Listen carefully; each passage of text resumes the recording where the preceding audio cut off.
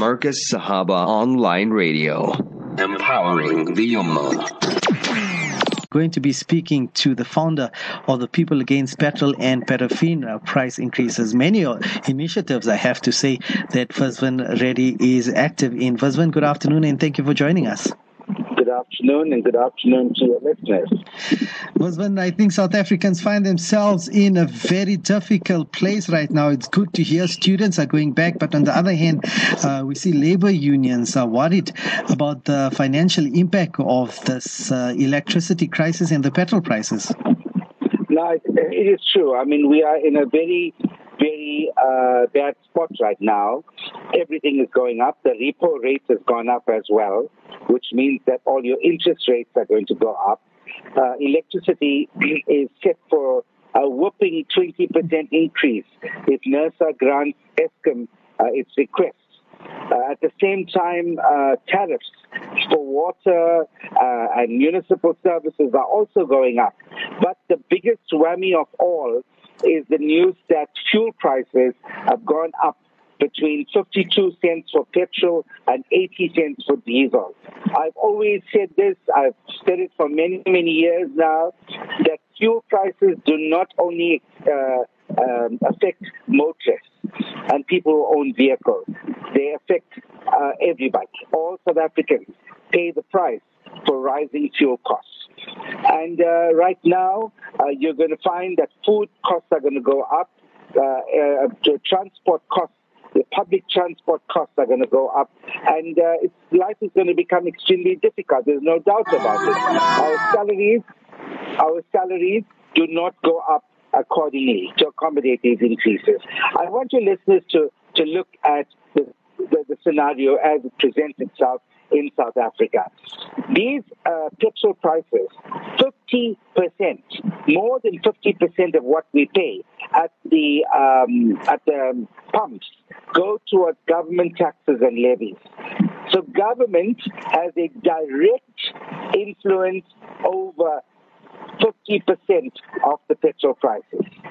And if you look at other countries like India, like Kazakhstan, America is starting as well, Malawi, UK, people are standing up because the government, the political parties, the politicians, and parliament have failed the people. Now, I like what they say in Islam. When something is wrong, it's got to affect you. You've got to, when you see a sin happening, it's got to affect you. The second thing you need to do is speak about it, like what many people did yesterday on your show. And many people are doing and venting their anger on social media and others. But that is not enough. The next thing that we all need to do is to get involved and to take action.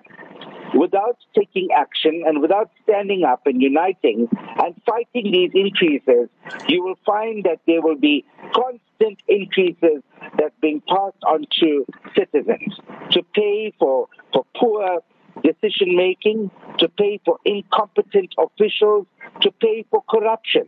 And that's what it boils down to. If you look at the revenue generated from fuel taxes, these go towards the fiscus, the country's fiscus. And look at what's happening in the country right now.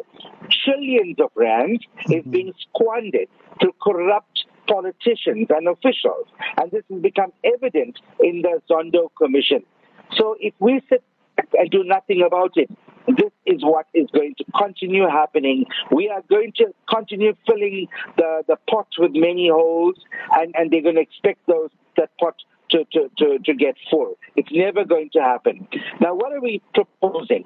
As PAPI, People Against Petroleum Price Increases, we are engaging with the president. We are requesting a meeting with the president because we have solutions to these dilemmas. We believe that, firstly, you need to close up the holes. There's too much of wastage of money in this country, so we need to close up the holes in the pot. And secondly, we need to find alternative sources of revenue. And there are alternative sources of revenue which we can use to mitigate against the international price of crude oil, as well as the value of the rand against the dollar. Now, there's a myriad of solutions that we have. And I don't want to go into those details here. It will take a lot of time. But there are solutions on the table. We need a political will by the government to come to the party and say, yes, we're going to listen. We're going to give the president 7 days in which to respond, failing which we want to start mass picket demonstrations throughout the country. These will be community-based. They will take place in every little village, every little town and city, where people will stand up, carry your placard in your car, stop at your schools, local schools, at the mosques, at the shopping malls, get together in groups and voice your dissent, and get your local media to come and carry it. So let your voices of anger and dissent become voices that's carried through the media, and that the country starts to see the dissatisfaction of our citizens. The next step is, if the government still persists in not coming to the table and being reasonable to find solutions, we're then going to embark on what we call mass shutdowns. These will take place in the form of vehicles stopping at a certain time for 1 hour on the road, wherever they are. Wherever you are going to school to drop off your kids, you're going to work, or you're taking a leisurely drive, you just stop your car on the road for 1 hour. And if this happens throughout the country, I can tell you that it will be resounding. The message will go loud and clear that the people of South Africa have had enough. That will be the ultimate form of protest, which we believe will bring the government to its knees, and also to get them to come around the table and to put some sense into their heads. Well, definitely. And, one thing my late father used to always tell me is the way things are going, one day South Africa is just going to have enough. They're just going to have enough, and the people are going to be standing up. And I'm not too sure if this is the time, but do you see, I love the idea. I love the concept, because we've seen other countries, people are just tired of the way government are treating them. They're just tired of the petrol prices.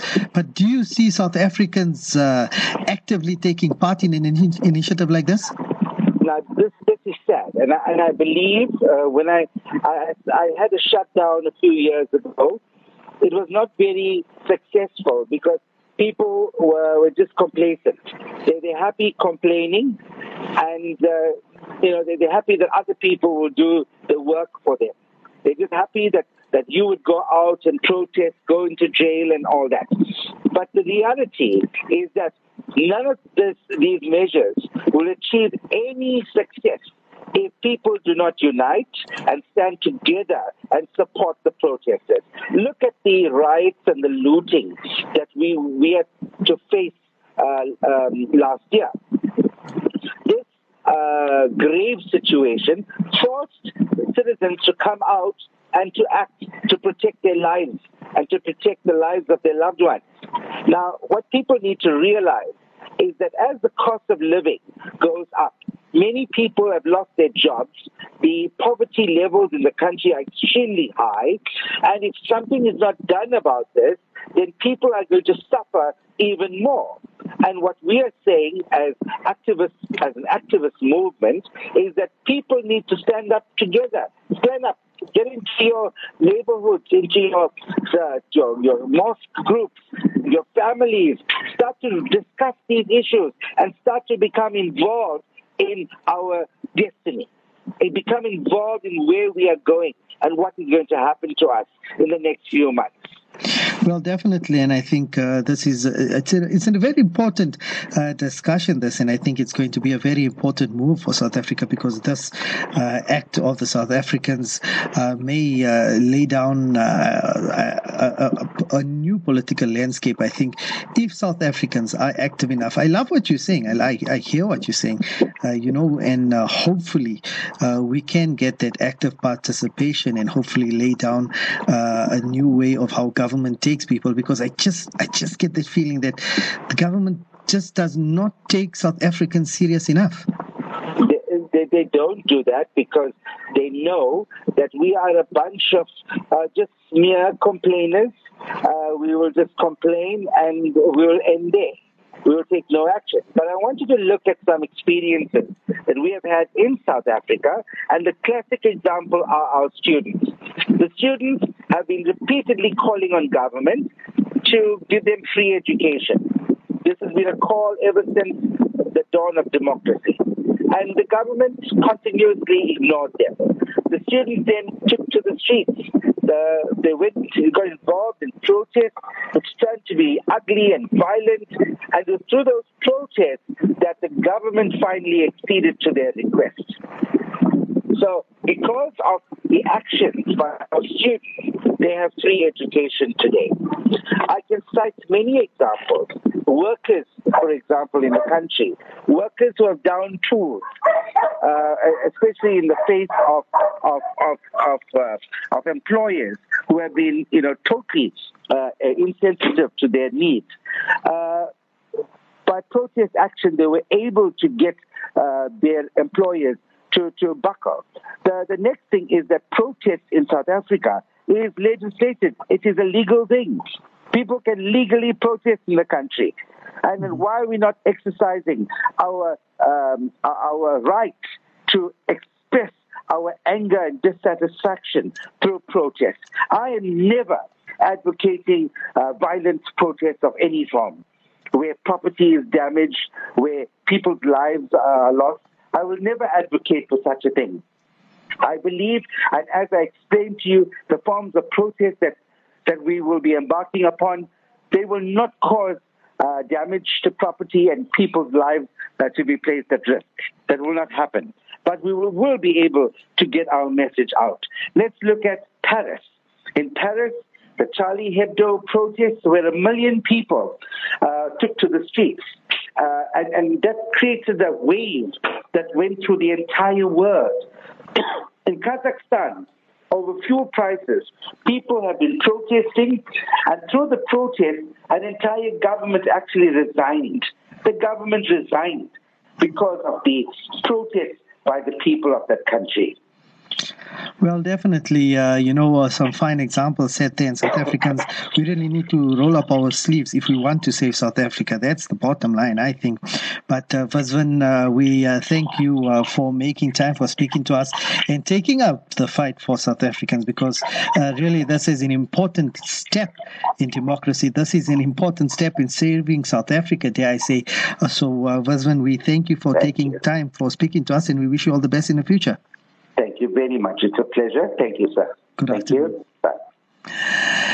It really is. South Africa, we are in trouble. Visvin Reddy, the founder of the People Against Petrol and Paraffin price increases and many other initiatives as well.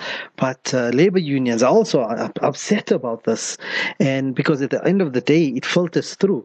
We see petrol price increase in you can't take it for face value.